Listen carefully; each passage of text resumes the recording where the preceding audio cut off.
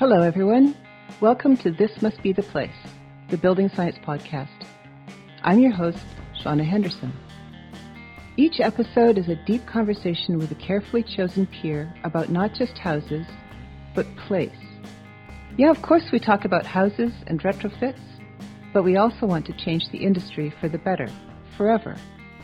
Energy poverty, community engagement, industry disruption, societal responsibility, and climate change.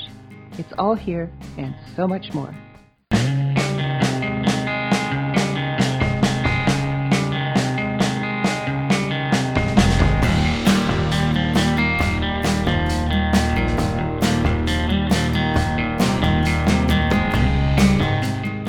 Welcome back.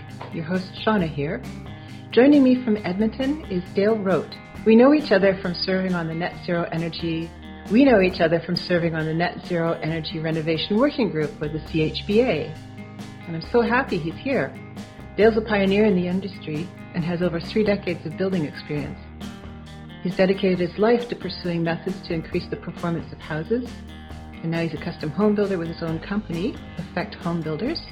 And he's won numerous environmental awards at the local, provincial, and national levels. So welcome, Dale. Thanks for joining me today. How are you? Good. You're welcome. This should be fun. Yeah, we haven't spent a lot of time together outside of the working group, but that was a very exciting and interesting round of meetings with a bunch of excellent people who are, like we were talking earlier, that we're just like dive on into those weeds and stay there until you figure them all out. It was the working group was amazing. I really enjoyed being on those series of calls. And interesting because we're across the whole country, you do get more of a broad base of knowledge as to what other people's challenges are too. Because in Edmonton, of course, we're quite we're Zone 7A. We're very more of, I guess, an extreme climate, and so to hear people from Southern Ontario, will have different concerns, different market, different. It's just so interesting to find out what different other people's issues are. So. Yeah, and realize that while we can have some national level training and some national level programs, they all have to be regionally specific. And that's the big thing for me. I guess sometimes I get frustrated because there's a whole bunch of stuff about, natural gas. Well, natural gas actually isn't a thing once you hit the Ontario-Quebec border, really. Yeah, and it's not a thing in Northern Ontario either. It's like, and it's different, and the emphasis and the importance of it is different across the country, and how it's been implemented too. I mean, the natural gas network is quite, it's very, very much there and very much a part of the energy need, fulfilling the energy needs in especially in Western Canada, because we supply so much of it. But also, interesting on how we're seeing such an appetite with the natural gas companies for transition too. So that's really encouraging actually to move from methane to hydrogen and using that same network.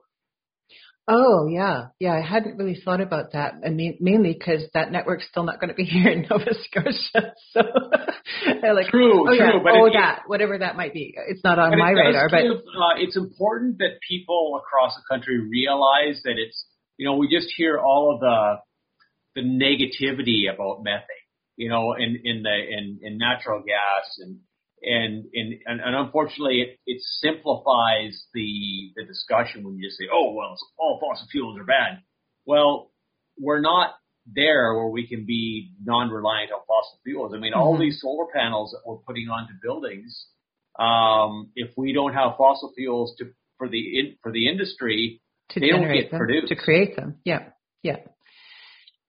absolutely. And and really the time for talking about bridging fuels was probably about 30 years ago, when we were both like ducklings in our little pond here swimming around. Yeah, well, and haven't things changed in that time period? And the awareness and the emphasis and the technology, so I mean, simply solar panels were 30 years ago, but I mean, they were so expensive that nobody knew about them. Right. And now But they're on every second house when you walk down the street. So yeah. And I was thinking more of, the like using natural gas as a bridging fuel between those things, right? So that where you could use it and you could maybe generate electricity or with natural gas or something other here in Nova Scotia. Here I'll give you my rant. So we had the Sable Island gas fields, right? So that was late 80s, early 90s. So I had intervener status with one of the local not-for-profits, and we were talking about how the province wanted some information about how best to use natural gas for Nova Scotians. And the prevailing view was that we should put it in a pipeline and ship it off and make a lot of money off of it. And in reality, what would have been best for Nova Scotia is to actually have it make landfall and generate electricity in the province for 40 years. Here we are, I don't know, it's 20 years or so since since everything came online, and we're basically out of gas because it's all, and it's been sold to the U.S. Oh, perfect. Most of it. So we could have used infrastructure that was already in place and had it come into Nova Scotia and basically take the place of a lot of, a high carbon electrical grid. Right. And I guess primarily a lot of your electrical grid has coal generation. Is that? Yeah. Yeah. Well, and when this was happening, so when all these all the big issues were happening about what are we going to do with this gas, our grid was more than 60%. It was closing in on 70% oil or coal fired. So it was very dirty, very it was well over a kilogram per kilowatt produced. Right. And we could have used that to mitigate the oil and gas, the oil and coal. And I understand there's all sorts of complexities around industries, et cetera, et cetera, et cetera. But really, it was pretty expedient for the utility to take it offshore for us, bring it onshore, and then take it out. So we are now, it's pretty much done. So that's the kind of thing, there's a couple of decades ago was the time to talk about bridge fuels and but here we are, we're still talking about them. So I guess we got to do something pretty quick, given that IPPPPP report that just came out. And that's the thing, like in Western Canada, it's so much easier because natural gas is so prevalent and so easy, and the infrastructure is already there. Yeah.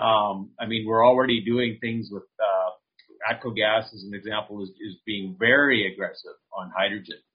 And the industry in general is doing a lot of work with renewable natural gas, although renewable natural gas is very expensive to produce and plus not as abundant as one would hope. You're basically stripping it off of landfill sites is really the primary source of it. But it's a small component of the whole grid. The importance is actually to get hydrogen going. And we can store so much carbon in the ground in Alberta. The storage capacity is immense. We can't produce as much fossil fuel as we can store in carbon emissions. So we're not worried about that. But the technology isn't here, and it's so expensive. So how are we going to transition this, and what's the best long-term solution here too? So. Right. But definitely, ATCO is already, I believe starting next year, they'll be blending hydrogen into, basically doing some testing on blending hydrogen into the natural gas stream. And there's a certain percentage, I believe it's around between 15 and 18%, somewhere in there, where you can actually just insert hydrogen into the grid with no issues whatsoever on gas burning appliances. So, that's displacing a lot of methane out of the grid. And then, basically it's just part of that transition, and then how do we move forward from there? So yeah, and I don't want to open up a whole kettle of worms or can of worms or kettle of fish. Yeah. I don't really have a sense of how hydrogen is produced to go into the grid, but I don't know if we want to dive that deep. Or if you can give a nice succinct way of. Well, it's basically stripping the carbon off of the molecule, and then hydrogen is what's left over. So the byproduct then becomes basically water. But in order to get, like, hydrogen is a much simpler molecule, however much more volatile than methane. However, it's like once you strip that carbon off, now you don't have the emissions issue. And if you can, what they call blue hydrogen, which is produced using natural gas or methane, if we strip that carbon molecule off of hydrogen or and left with hydrogen, the carbon just is then removed and stored. And that's a simple, I know it's so simple and it sounds so easy, but it's kind of like everything in the energy transition. Everyone's got all these simple solutions, but isn't that a great idea? It's like nuclear fusion. Oh, isn't that a great idea? Yeah, well, they still haven't been able to come up with how it works yet. So it's, great in theory, but it's like a Stirling engine or something. It's like a perpetual motion machine. It's like, well, those are all good ideas. How do they work? So this is a different technical side than what the first part of your career was. You're a carpenter. Yeah, and actually, I'm very much I'm a hands-on person. I need that for my mental space, kind of. I like to experiment. I like to have things more tangible. I'm not. In fact, it's kind of funny because we served on that committee together. I'm not a committee person because I'm not a process person. I'm solving a math problem, for instance. I like to see the question and I'll figure out the answer. So here's the question, here's the answer. Well, how did you get there? Well, why do I have to explain that? It's all mental. It's in your head, right? And it's all that process. It's like, well, I can jump from here to there, but we need those people in the middle in the committees and all those to say to the to everyone, well, here's the problem, here's the process, here's the answer, to make it repeatable. So it's my That's role my job now is more kind of the edges, and the process stuff is taken care of by other people that are more willing and more capable. So well, and that's definitely where I come in, is that I can see processes, like I can see patterns and things like that, and for the most part articulate them fairly well. Sometimes they get a bit kludgy because I also charge off into real fast and miss like 10 steps, and then someone says, but I don't understand how you got from 3 to 13. How did you get there? Yeah, well, and that's my problem, is that I just don't articulate that at all. It's like, well, of course I got from here to there. How can you not see that? But you need all those steps in between, because everyone has to see it, right? Show your work in the math problem, right? So and if you make a mistake, well, this is where. Well, and that's definitely being able to see that and have avoid all those critical unintended consequences as we're putting houses together or doing the retrofits. That's the key piece, is to actually have processes in place so that people can follow them, so we're not reinventing the wheel or or even reinventing things from whole cloth, right? We never want to go there with building science. No, and that's where, like, for my strengths and what I like is I like that tangible aspect of things. And it was especially kind of getting into the renos, because years ago, I was very much hands-on, and I saw the black mold. I saw what happens when when things leak. I ripped apart bathrooms and saw what happens with moisture, and you realize moisture is such a killer. Yeah. And I was fortunate to train under someone that actually followed our 2000 principles. And who is so that? we did have an emphasis on vapor barriers, and kind of knew it was. I mean, this is 30 years ago, of course, but I mean, we had some idea as to why we don't want moisture in there in the wall assemblies and in the static assemblies, and we saw what happens when you do it kind of half-heartedly, let's say. Mm-hmm. Yeah, or that when you do it really well and you forget or you don't think about putting ventilation in, which is what the Achilles heel of the R2000 program when it first started was that they had this great idea to stop air leakage, improve energy efficiency, and they did great jobs, but the initial R2000 program didn't have dedicated ventilation as part of the mix, and quickly became an obvious thing. And it was actually Joe Stebrick, who from Building Science Corp, who was basically provided his parents and their house as a guinea pig. I was like, oh, we have a problem here. And, you know, at the same time, people were actually like Skip Hayden and a few other people, I think it was Skip, with Enercan, were actually developing heat recovery ventilators. And there was all sorts of crazy, you know, stories about them trying this and trying that as a filter and blowing things up and causing great fires in the labs and stuff.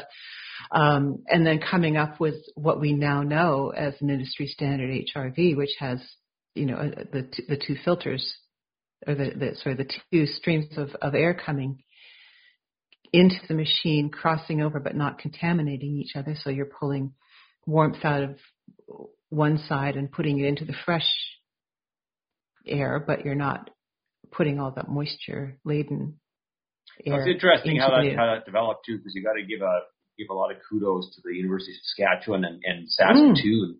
Harold absolutely. Orr was so much critical to that, and how they figured out, you know, because Van E, I believe, was first branding, and they had more or less a room with they kind of figured out, you know when those refrigeration where they have the plastic strips that hang down, and on one side it's frozen, and on the other side you're in the store. Mm-hmm.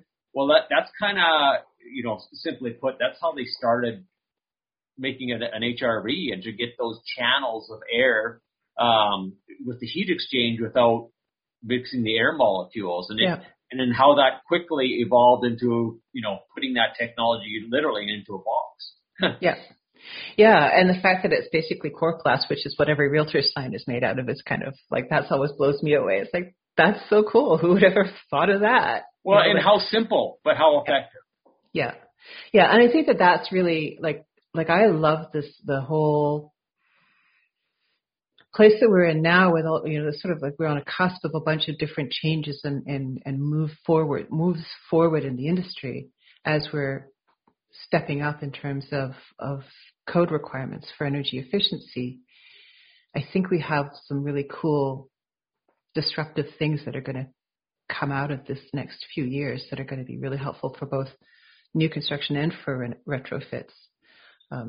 Because we need some other technologies. Yeah, and that's you know, kind of where, you know, my headspace is a lot, actually, is to you know, for instance, we were the first cold climate air source heat pump that was used in residential in Edmonton. We put that in and thought, and honestly, it was like, well, I wonder what would happen if you tried this in Edmonton. And we, you know, had the I guess the fortitude and the opportunity to try that, mm-hmm. and then it worked. And ironically, so Peter Amarangan is he was a visionary in the net zero space.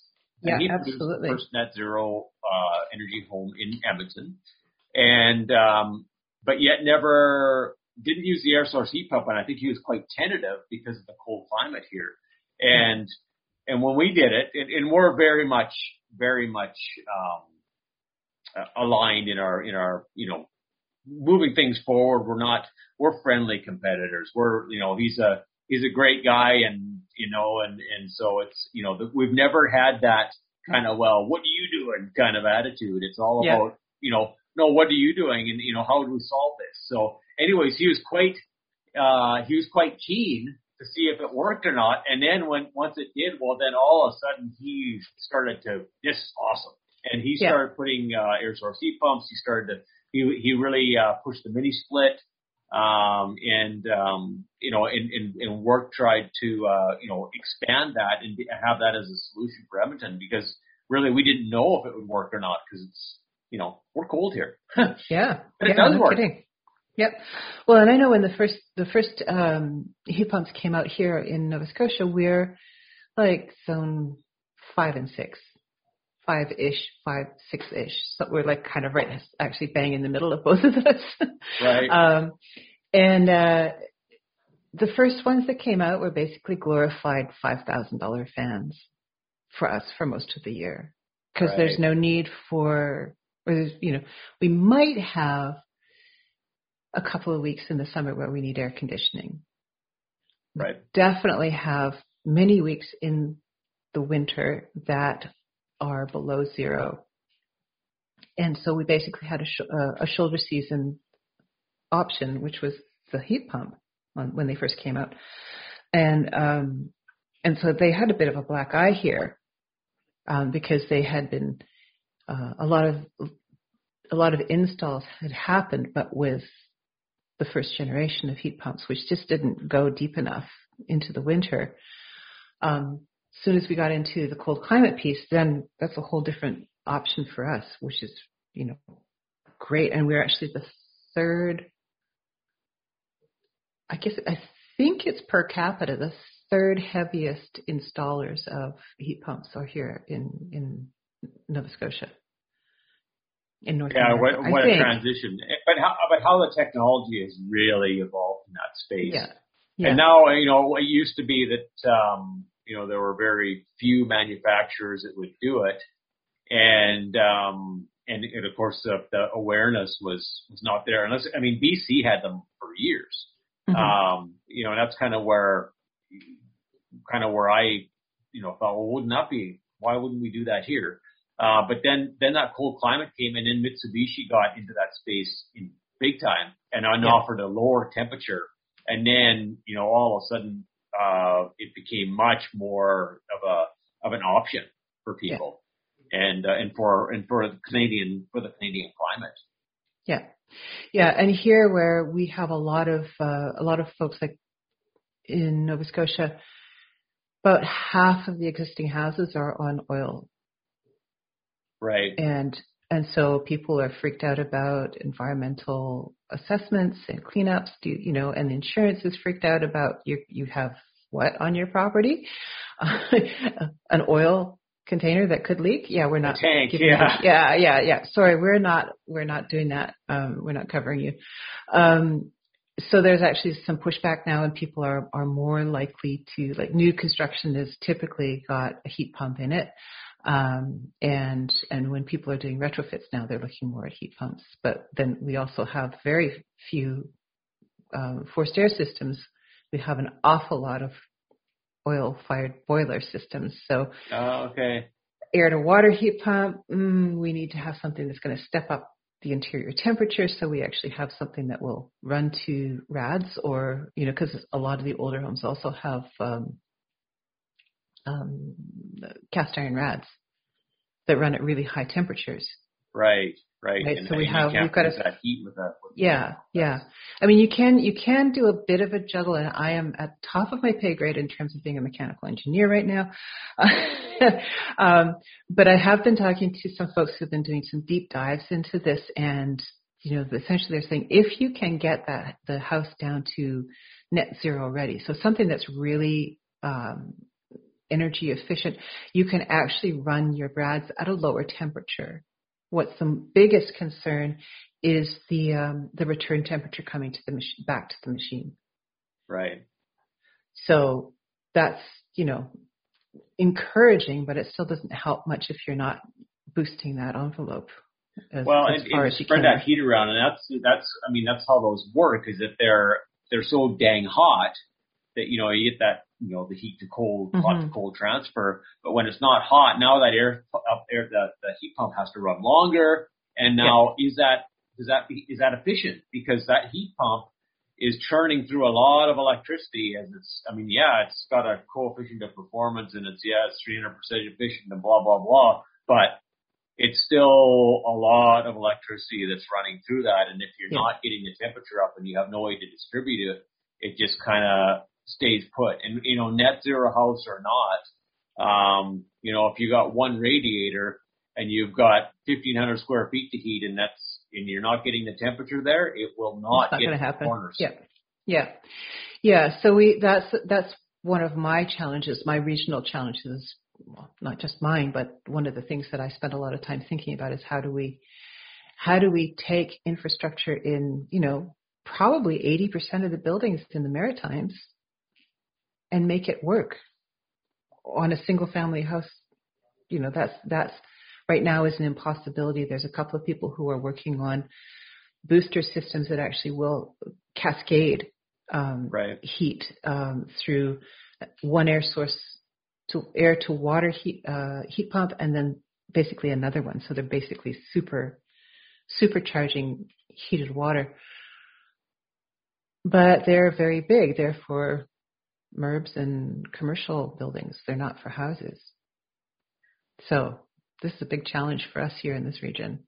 Yeah, and that's like that. It's kind of a bit unfortunate. That was the type of system that worked best in that region.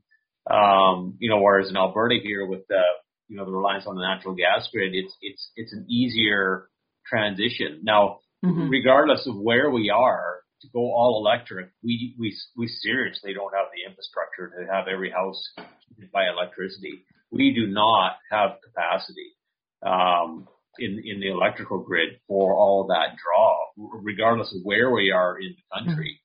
Well, maybe outside of BC but even then, like there's a ton of natural gas and how can we transition? Because the easy solution seems like let's just go all electric. Well, okay, good idea. But guess what? We don't get a lot of solar power in winter because it's cold because there's no sun. And so where's all this energy going to come from when you need it the most? And how do we, where's that infrastructure piece? And it's a huge challenge. And so much, well, it doesn't matter where you are in the country. That's, you've got your heating systems that need to be revised, and so do we. So. Yeah, and building envelopes that need to be revised. We'll just leave it there, right? Well, and that's part of the issue, and because like your infrastructure and your housing, because your province is older, your housing stock is older than we have on the prairies. You do have some serious challenges with infrastructure that really is difficult to retrofit. Yeah, and when you're talking about houses that are 100 to 250 years old, rubble basements, never meant to be living space, never meant to be anything other than just a hole that kept you out of, that basically your building is sat on top of. That's a big challenge, especially when people are trying to figure out how they can make the most of the built environment, and that might include, can we dig out this rubble basement and actually make it into living space, which I've done a couple of times, which is a bit nerve-wracking, but they have to be really, really nice, clean, dry, obviously dry, 100-plus-year-old foundations, and then you can do something about them. But other than that, it's basically just a hole that is wet. Yeah. And you live above it, and it's yucky. That's not a solution because, as we mentioned earlier, moisture, no matter where it comes from, is an issue. And it's so it's so amazing. I always find, that how water can be such a jerk. Absolutely. And how powerful it comes in it is where you too. don't expect it to, and where you think, oh, well, you put all this, you put all this effort into, oh yeah, no problem. And then where you least expect it is where water comes in, and it's just rude. Yeah. I think that's a really good characterization of moisture. You're just rude. Yeah. I'll go with that. Yeah, I like it.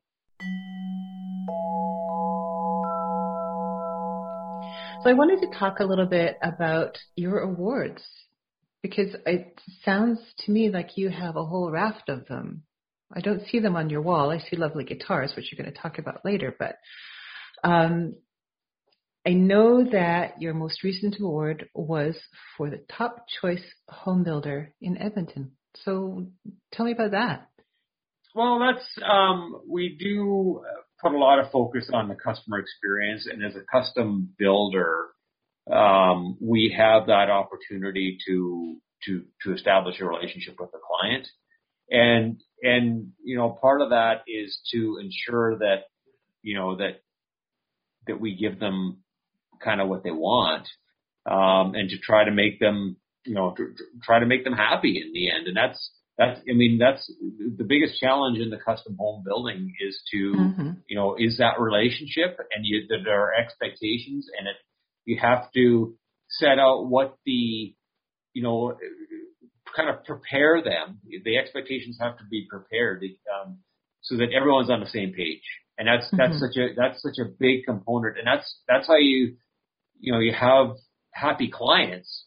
Because at first you don't set them up for failure and say, oh yeah, well, we'll deliver the world. And then, when there's a hiccup and you are, touting how great you are and that you never, there will never be any issues. Now what happens when you don't? And that's where so many, especially, I hate to say this, but kind of, people that are in it for the money, they fail in the custom home market because, you can't just do something haphazardly and then run away, because the process takes too long. You don't have the opportunity, and guess what? You're on the hook. Yeah. And reputation is so, it doesn't matter what city you're in. Guess what? In Canada, we're really just an amalgamation of a bunch of different small towns, and your reputation will catch up to you. It doesn't take long, and you're, people know who you are, good or bad. Yeah. And that's unfortunately we've kind of established that, we do kind of have to go that extra mile, and granted, things don't always, it's not that things are perfect. It's a matter of how you deal with it when there is something that doesn't go as everyone hoped. Right. So that would be your, customer success. You need somebody who's the champion on your team for your customer, really. Well, and that's the thing, is that you have to be client focused. You have to put them first. You can't put, like I say, when folks that think they're going into the housing industry to make a ton of money, that's the wrong emphasis. No, you've got to. I haven't found that secret yet, but those that are successful in that are successful because they've been able to, keep their clients on the up and up, and keep them, content. So. Yeah. And I think there's also, as an industry, there's a perpetual black eye from people who don't take it serious. Take it seriously in a different way, right? They take it seriously that they're going to make some money from somewhere, but we all have our own stories, and we all have stories from other people about how they got ripped off by a contractor doing something on their house. It's like, can we not do this anymore? This would be really helpful if we didn't actually just walk away from a job and go to the next one. Well, and there's so much, that's part of the problem with, things being I hate to say, I don't like to regulate things, but when things aren't, the problem is that, you get a lot of black market stuff and people working for cash and that kind of arrangement, and so it becomes cheaper, and then there's no way to track who did the work. Well, and so you've got guys that come in and they don't know what they're doing, and they say, "Oh, well, I'll do it for X amount of money." Well, that's $1,000 cheaper than the next guy. Well, of course I'm going to give this guy a shot. That's what the customer is thinking. Well, in the end, guess what? That $1,000 just cost you 10. So yeah. And my analogy is always, you cannot, for money, cut somebody's hair without going to school, having a license, and doing constant professional development. You can't hold your license as a hairdresser or a stylist or a barber if you don't have all of those things. And yet, what's the worst thing that's going to happen to you if somebody gives you a bad haircut or a bad perm or the wrong color? It's going to grow out. Probably take you a few months. But if you do that, if you don't have any regulation around how people build, that's beyond the building code, really. Like, the building code basically means you're legal, just. But without any kind of licensing or regulation or certification of some sort that says, yes, I am qualified. You wouldn't want me working on your car. Even though my dad was a mechanic, my brother's a mechanic and stuff, you really wouldn't want me working on your car because I'm not licensed to do it. And we're not talking about houses like they were, 100 years ago, where you could do a good job of putting up a frame, and then, the rest of the house gets built and you're fine. Now we're into buildings that are not barns, buildings that are actually high performance machines. And we really need, I think, as we're moving up the scale towards net zero or down the scale towards net zero, that we need to have, we know what the unintended consequences are going to be, and it's all going to, point back to our evil friend moisture. And if we can't figure out how to do those and how to keep that, moisture at bay, and how do we do that? Well, we need to have some education, and we need to have some training, and people have to understand building science. We have way too many people out there who don't know anything about building science. Well, and that's a challenge because, as much as, tradespeople there's so many good tradespeople. For every good one, there's 10 that just don't care. And they want to get in and out as quick as possible. And because the next guy comes and covers up their work, the consequence doesn't show up until later. Right. And they don't care. They're in and out. They got paid. Good. And that's one of the things that really frustrates me about the housing industry. When I started my company in the rural area and out in East Central Alberta, and the thing is that I had to learn, everything was quite tangible, but I learned the consequence of, from framing to insulating to drywalling and painting.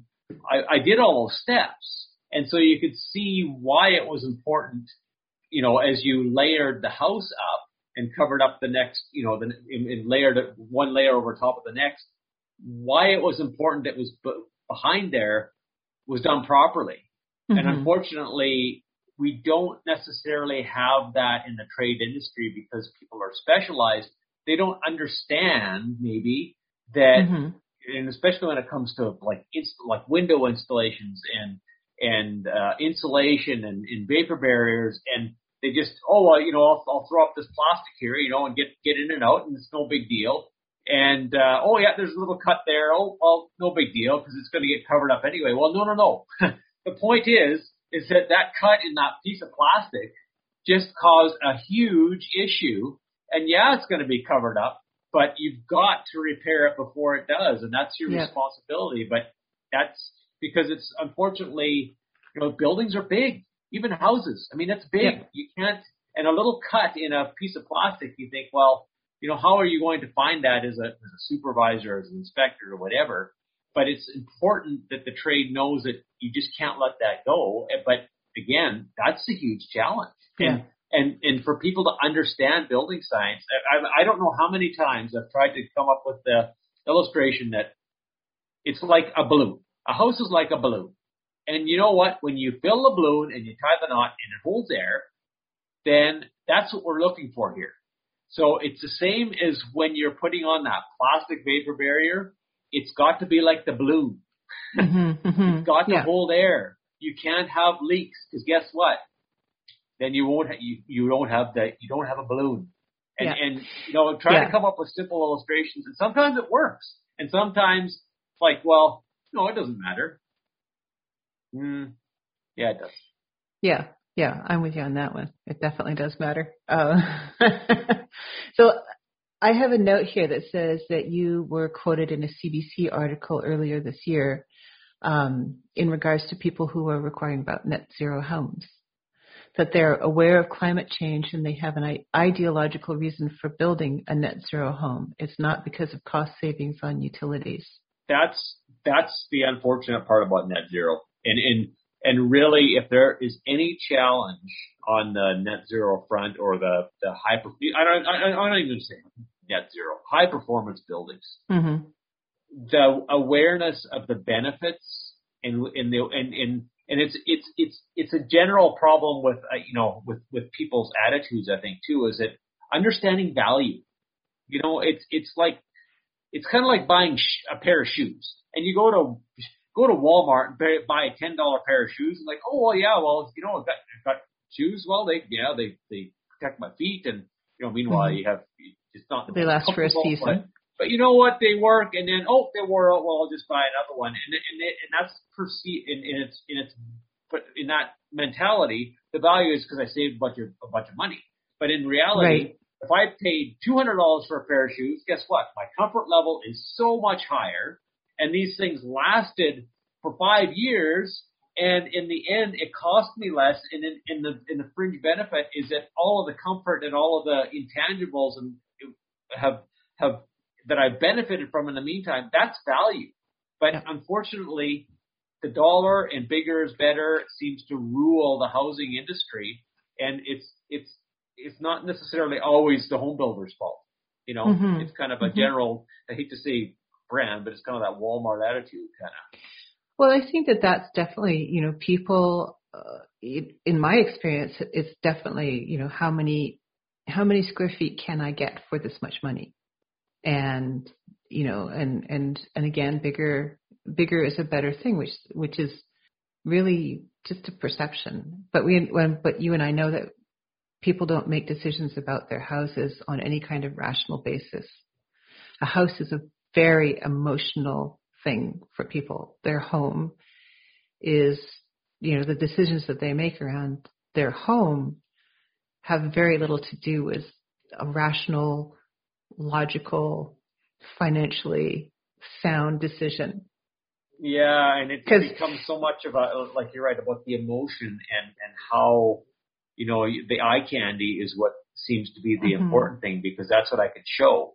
And I've always said for the last 30 years, the most important part of the house is the stuff that you can't see. Yeah. But it's definitely not sexy. What's sexy about itchy old fiberglass? But you know what? I don't replace my wall assembly every day. But you know what? If those countertops need to be replaced in 5 years, you know what? That's a lot easier than replacing your wall. Yeah. I have this interesting thing when people ask me about the payback on any of the energy conservation measures that I suggest for them. I ask them about the finishes that they want to have in their house, and then say, well, what's the payback on that granite countertop, for example? Or, I used this statement a few weeks ago on the podcast too. What's the benefit to you of a jacuzzi tub? What's the payback on that? Because there actually isn't one if you don't have any need for hydrotherapy, right? Unless you actually have that kind of a requirement, for your health, there's no payback because it's going to chew up energy every time you use it. So it's, I try and illuminate or shine a light on, why are you making these decisions? Sometimes it goes over like a lead balloon, but other times it's more of a, oh yeah, I guess you're right. And, you have to justify a lot of different kinds of decision-making processes. But hopefully we can help people move through that as we get deeper into the high performance codes. Well, and you know what? You're not gonna win that argument as often as you'd like to, but when you do and you're producing something better, there is a reward for that. Mm-hmm. And whether it's you're doing it from an ideological perspective or a customer experience perspective, anytime that you win that argument or you win that discussion, guess what? It's for the betterment on a lot of fronts. So it's worth the effort, but it is an effort. And and even from an economic perspective, we have people left and right that come, I really like your house. I really like that on the website. What's that cost? And you go down and someone will build it for cheaper. They'll build that same thing for cheaper. But guess what? How many problems are they going to have? Mm-hmm. And why did it cost what it did? Well, that's sometimes irrelevant to those people. They're worried about, no, I want it bigger. I want it cheaper. And here's somebody that'll give it to me. And they don't appreciate the value that, that's there. So, and you'll never win those arguments. I mean, there are people like that, and I'm not gonna, rant about, that they're, I'll keep my personal feelings in about, people don't appreciate value, but there's a certain spectrum of society, and that's what makes a society diverse. You need everybody. So. Mm-hmm. Mm-hmm. Let's change topic and tell me about all the guitars and musical instruments behind you. Well, I used to be those are obviously more involved in the music world, and unfortunately, the last couple of years, actually, I've kind of lost my mojo on that a bit. It's been as you can see, is that beyond COVID? You can see this on Shauna, but yes, of course, listeners can't. But I mean, these are all custom. That's all custom guitar. There's one, two. Well, there are two acoustics that were made actually 5 blocks from here. Nice. And actually they're very nice, very well playing, excellent instruments. My first guitar was a Gibson Melody Maker, which was a kind of a cheap Gibson at the time, but holy smokes, it just plays so beautifully. Nice.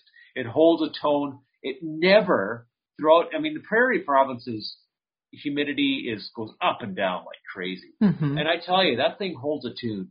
And it's funny. It's not the sexiest of guitars, and it was a cheap, kind of a starter. But I tell you what, whatever formula Gibson made in those days with their mahogany that they used, I mean, awesome. Cool. So it's music is I still appreciate it. I just don't have the kids, life. It's kind of got in the way. Kids, life, COVID. Here I am, and almost 50. And you kind of, I think your age there's a certain point in your life where things go up and down. And unfortunately for me right now, music is in the low point. But I tell you, for years and years and years, I would. Like every night, when I was single, every night I'd play music for an hour, and it was a bit of a decompression and a way of release too. So yeah, of course. So what kind of music do you like to play? I tell you what, I am honest. To be honest, I have a lot of diversity in my musical tastes. I really like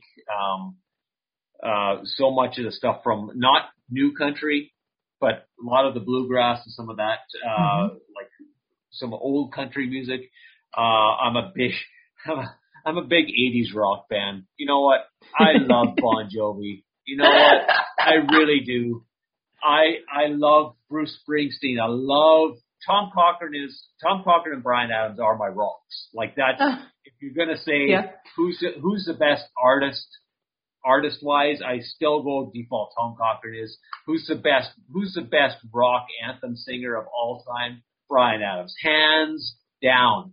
And it's not just because they're Canadian; it's because they're awesome. Colin James, I love. We saw Colin James, phenomenal musician. And I tell you what, the other icon for me is Brad Paisley, and he will play Van Halen, he will play Chet Atkins, he will play anything with absolute perfection, and the diversity and what he can do is just, holy smokes, did you just do that? You know?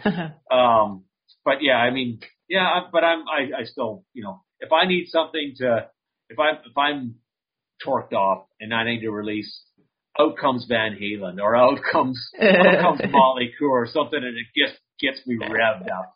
You know, that's okay. No, that's cool. I had I had a whole 3 or 4 months earlier this year where I had massive deadlines, and I had a huge report to write, and I was completely overwhelmed, and the only thing that worked for me while I was in that crazy, like insane writing mode was I listened to Led Zeppelin the whole time, like cranked to 11, and I just had this giant playlist on repeat, and I think it's like 13 or 14 hours. I don't even know if they have that much music, but yeah, I just listened to it on repeat, and it was nice because it was comforting because I know all the music, right? Because I'm a little bit older than you, and that was like the first album I ever was my Nana purchased Led Zeppelin 4 for me because she went down to A&B Sound and said, you know, my granddaughter wants a record. What should I get her? So they gave her that one. Well. But that was like, yeah, that kind of music, like that driving, focused, there's something about it that really helps me focus and stay focused and release tension at the same time. So there you go. And everyone's got their fix, you know, for me, you know, music can touch you in so many different ways. And the appreciation is, like for me, it's like I do appreciate such a diverse array of music, and some I like and some I don't. I'm not big on dissonant jazz. I like to hear harmony. That's what part of the bluegrass. I'm a, you know, people are, you know, are you Elvis or the Beatles? I'm Elvis. Sorry. Okay. I like that. I like the harmonious aspects of music. I don't like dissonance. But that's part of that is just because it's music is mathematical. It really is. Yeah. And some people find, you know, some people's math, you know, it's quantum physics and some people's math is algebra, you know, and it's same thing with music. It very much is mathematical, but it's also, you know, some of it is, well, I mean, it is, there's aptitude there too, you know, and some people hear it and some people don't. So that's fine. You know what? Whatever touches you, whatever makes you happy, you know, if your thing is going to the zoo and watching monkeys, well, good. Whatever it takes, right? Need a release. So. Yeah, that's true. Well, thanks so much for your time today, Dale. I really appreciate it. That's it for our episode today. Thanks for tuning in. Thank you for tuning in. This episode was produced by Blue House Energy, Podcast Atlantic, and Tanya Media. Subscribe and don't miss an episode. Leave a comment. We'd love to hear from you. Until next time.